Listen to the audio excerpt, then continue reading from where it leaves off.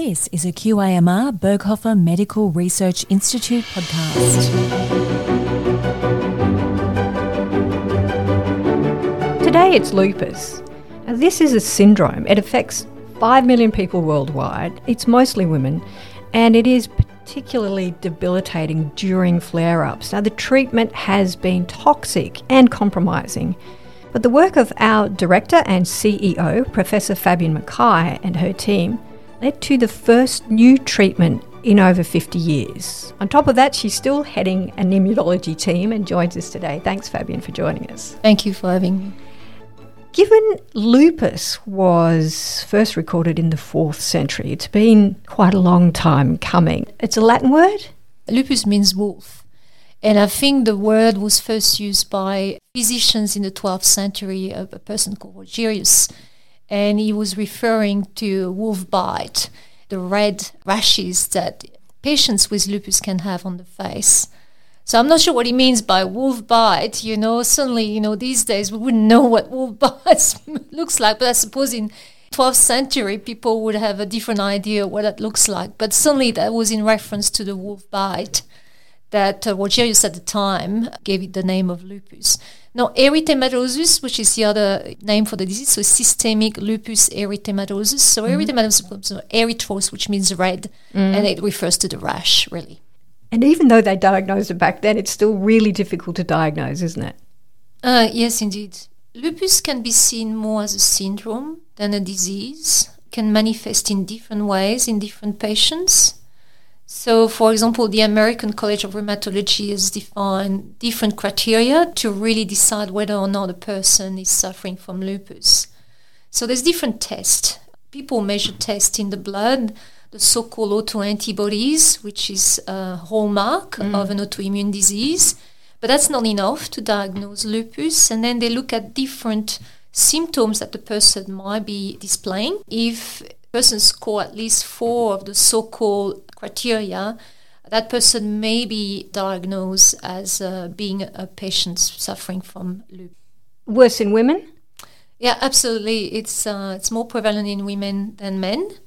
And the reason might be connected to what we call the endocrine system or hormones, really. What led you to studying lupus?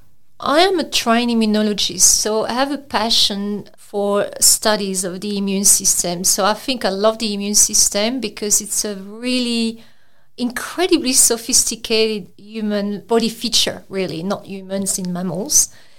I'm fascinated by how sophisticated it is. When you consider the variety of different antigens and threats we are exposed to, on a daily basis, whether it is bacteria, viruses, and fungus, cancers for that matter, and then our immune system is able, in most healthy people, it's able to control and manage those threats with a very large variety of specialized immune cells. They are going to do a very precise, very surgical role to eradicate any possible infection or cancer. So I find that absolutely fascinating. This is so clever. So that started with the immune system. Many aspects of my work is really understanding why the immune system is so clever. What are the mechanisms used in the immune system to get such a really fine surgical response to all kinds of threats or cancers? So it started with that. But having said that, we know that for whatever reason, and we can talk about those reasons later, the immune system can be faulty. In the case of autoimmune disease, this is an immune system that, rather than fighting viruses and bacteria and other threats or cancers, the immune system suddenly decides to attack the person's own tissues and create a lot of inflammation and havoc in the body that's very debilitating, like it is the case in lupus.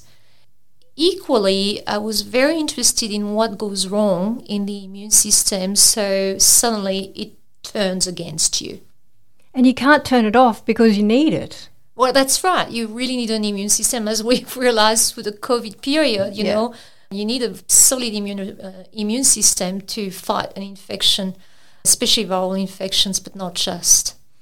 what is it that the immune system, for whatever reason, turns against you, is really has been my battle and my crusade for the last, 30 years or so doing research in immunology.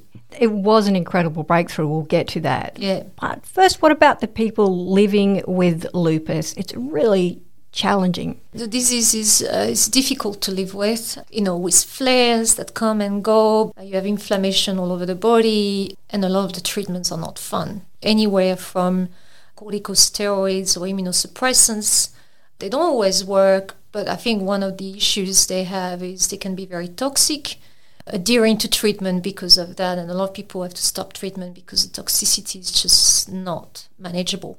You don't just have one specialist either, do you? You can have several specialists to manage the disease. It depends on the manifestation of the disease. Yeah. If you have a form of lupus that involves the kidney and nephritis, for instance, you're going to have a rheumatologist, but potentially a nephrologist as well, or kidney specialist. And there are different types of lupus as well. Yeah, so you have the so-called, what we call systemic lupus erythematosus, which can affect many tissues and organs, the joints, the liver, the lung, and then another form which is more specific of the skin, so where you have the rashes on the face or elsewhere. You can also have drug-induced lupus, so basically there are some medications that can potentially induce lupus. In fact, we can do that experimentally in animals using a drug called Pristin. And Pristin can induce a form of lupus in rodents as an experimental model. And finally, you can have a form of lupus that's very early in life and in children born from mothers who suffer from lupus.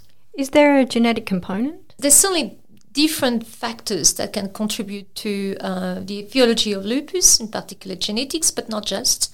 A lot of evidence suggesting that the environment also can play a part. And it is more prevalent in some populations. I can give you the US as an example. It is more prevalent, for example, in African Americans, in Hispanic population and Asian population, and also American Indians, so minorities such as Indians. And in Australia, it is far more prevalent, 4 to 6 times more prevalent in Indigenous Australians, something that not many people know. Your discovery of an enabler that can be a little too enthusiastic opened the gateway to a new treatment. So tell us about that. It started with an observation.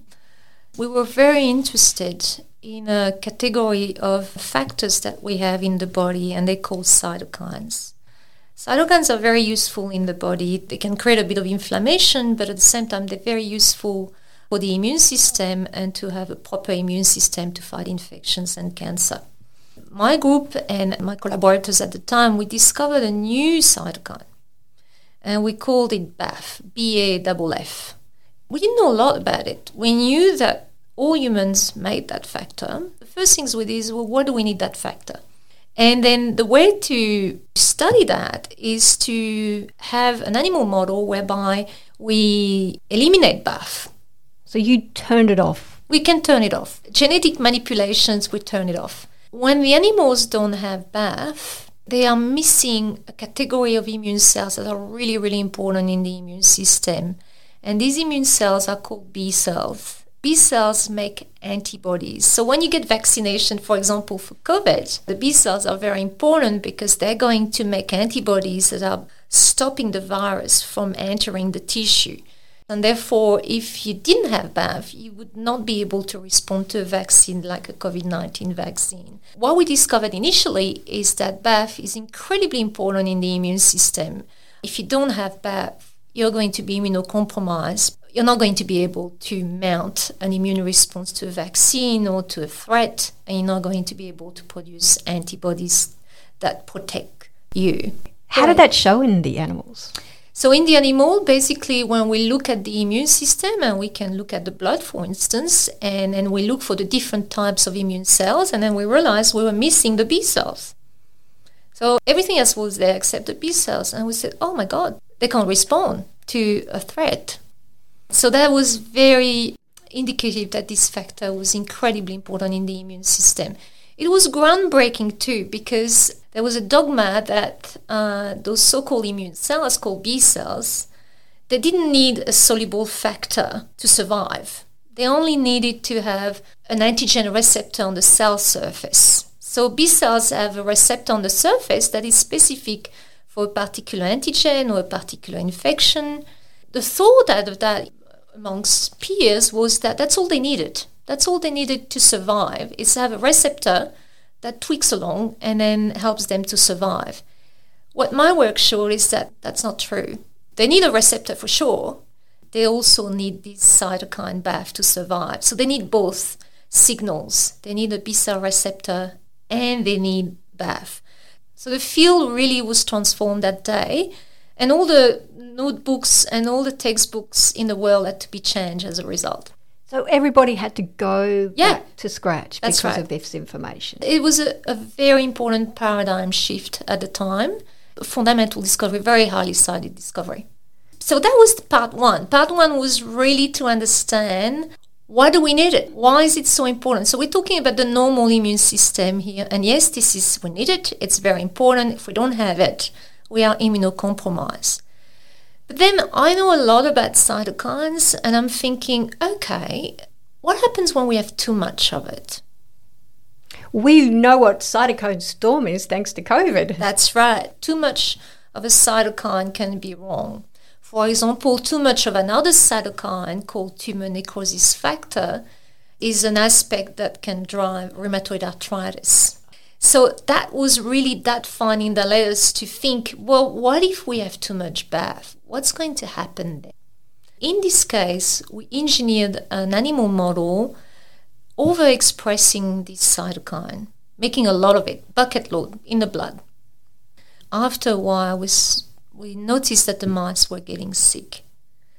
So we did an assessment of what they were suffering from. We realized that they were developing a syndrome that was very reminiscent of lupus. So that was a very important discovery. It's probably some of the most highly cited work that I've ever published. It's been cited more than 1,000 times now.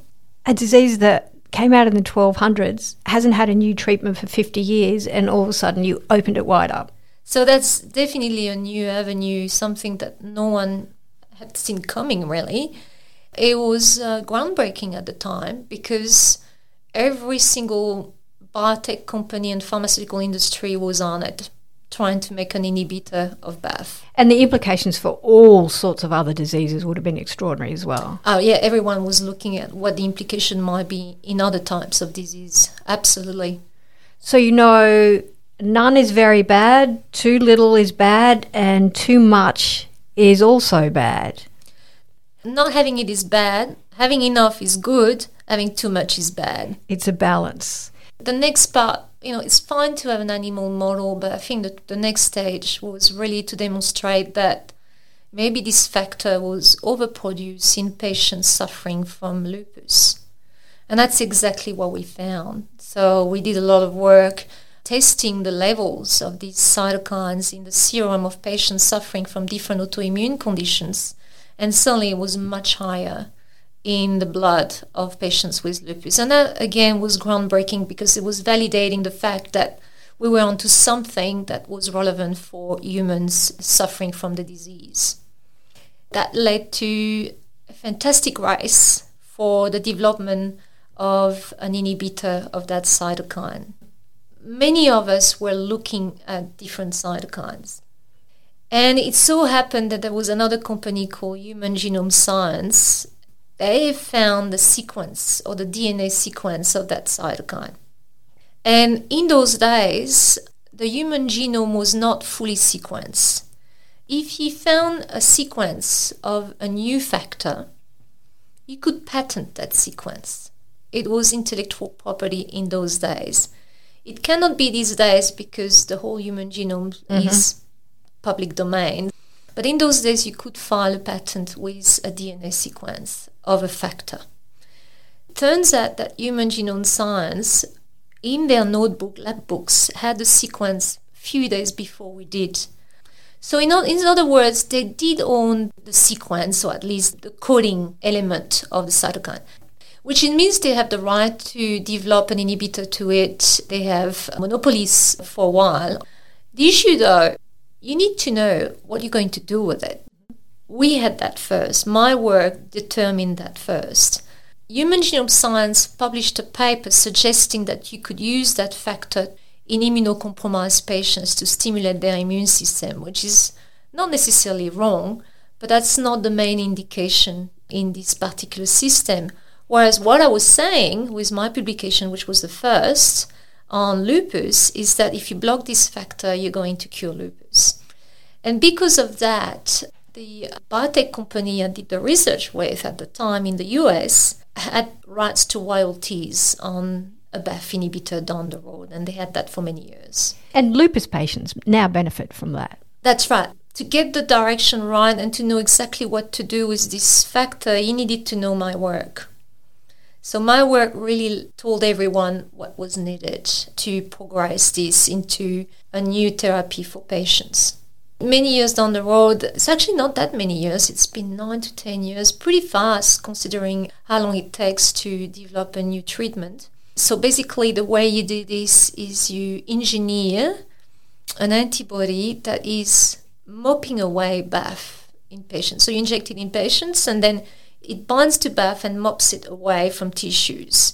And it's been done, it's been trialed, it met the primary endpoint. It means it works in clinical trial and it showed benefit treating patients with lupus. So the first time it met the primary endpoint was in 2011. But very recently in 2020, another trial was finished and it was for lupus nephritis. So we're talking about a form of lupus involving the kidney, and that was also successful. The drug now can be extended to patients with lupus nephritis. And sitting watching this are the patients. Now it's really changed their lives. Absolutely. For many patients, it's game-changing. The traditional treatment with corticosteroids, immunosuppressants, very harsh, very toxic. Corticosteroid in particular, patients never like them. This particular treatment is a so-called steroid sparing, means you can really reduce the dose of steroids when you give that particular treatment. That is really making a difference in quality of life of patients having to treat their lupus. Are the patients only treated during a flare-up, or is this an ongoing treatment? I mean, it varies. It's really up to the rheumatologist in charge to decide on the protocol and the regime for the treatment. I'd like to picture what happened in your lab that day. I had to pinch myself. I think it's more that. It's just funny, you're stunned. And the way I found out, a former supervisor in the US sent me a photo of the American College of Rheumatology meetings I think it was in Chicago at the time in 2011 with the banners. And he told me, that's it. It's been approved. At first I said, oh my God, I just, maybe I'm dreaming out to pinch myself. And eventually it sinks in, like you don't really realize it's so big. Day after day and hours after hours, you realize, oh my God, this is going to be game-changing. This is going to transform, the way we treat patients. And it's big. This is a massive impact of the work that I've done. This is a discovery that, is going to make a real difference. It's real. It's going to make a difference in the lives of patients. So your lab is still working on this, though? Yeah, we still have a project on that. What we're trying to do is refine the approach. At the moment, the treatment, so the treatment that is approved is called belimumab or Benlysta. Mm-hmm. It's been produced by GlaxoSmithKline. It's having a benefit in patients, but at the same time, it does immunocompromise patients. Because the way it works, it mops the cytokine away, and that stops the symptoms of lupus, but at the same time, it decreases the number of those very important immune cells called B cells quite dramatically. So you can just imagine how detrimental it is during a pandemic, for instance, when you need to have those cells to respond to a vaccine. So I thought of this, and I know this system extremely well. I've studied it for many years now. We've been working with my team in refining the approach and finding a way of getting the same protection against the disease without compromising vital immune functions in the body that you really need to respond to a vaccine or you really need to fight a virus. So we are really trying to progress that. A refined version of the treatment, this time far more tolerated by patients who at the same time need to have a strong immune system to fight an infection. target some of the B cells but leave the important ones behind. That's the end game. Yeah, we're trying to do that. Be more selective in the kind of cells we're targeting and really identify and neutralize the cells that are doing the damage, not the cells that are actually harmless and are there to help you. And change the lives of hundreds of thousands of people in Australia, 5 million worldwide. We wish you the best of luck. This is such exciting research and it continues. If you'd like to know anything more about Professor Fabienne Mackay's important work or any of our research, qimrberghofer.edu.au. Thank you so much, Fabienne. Thank you.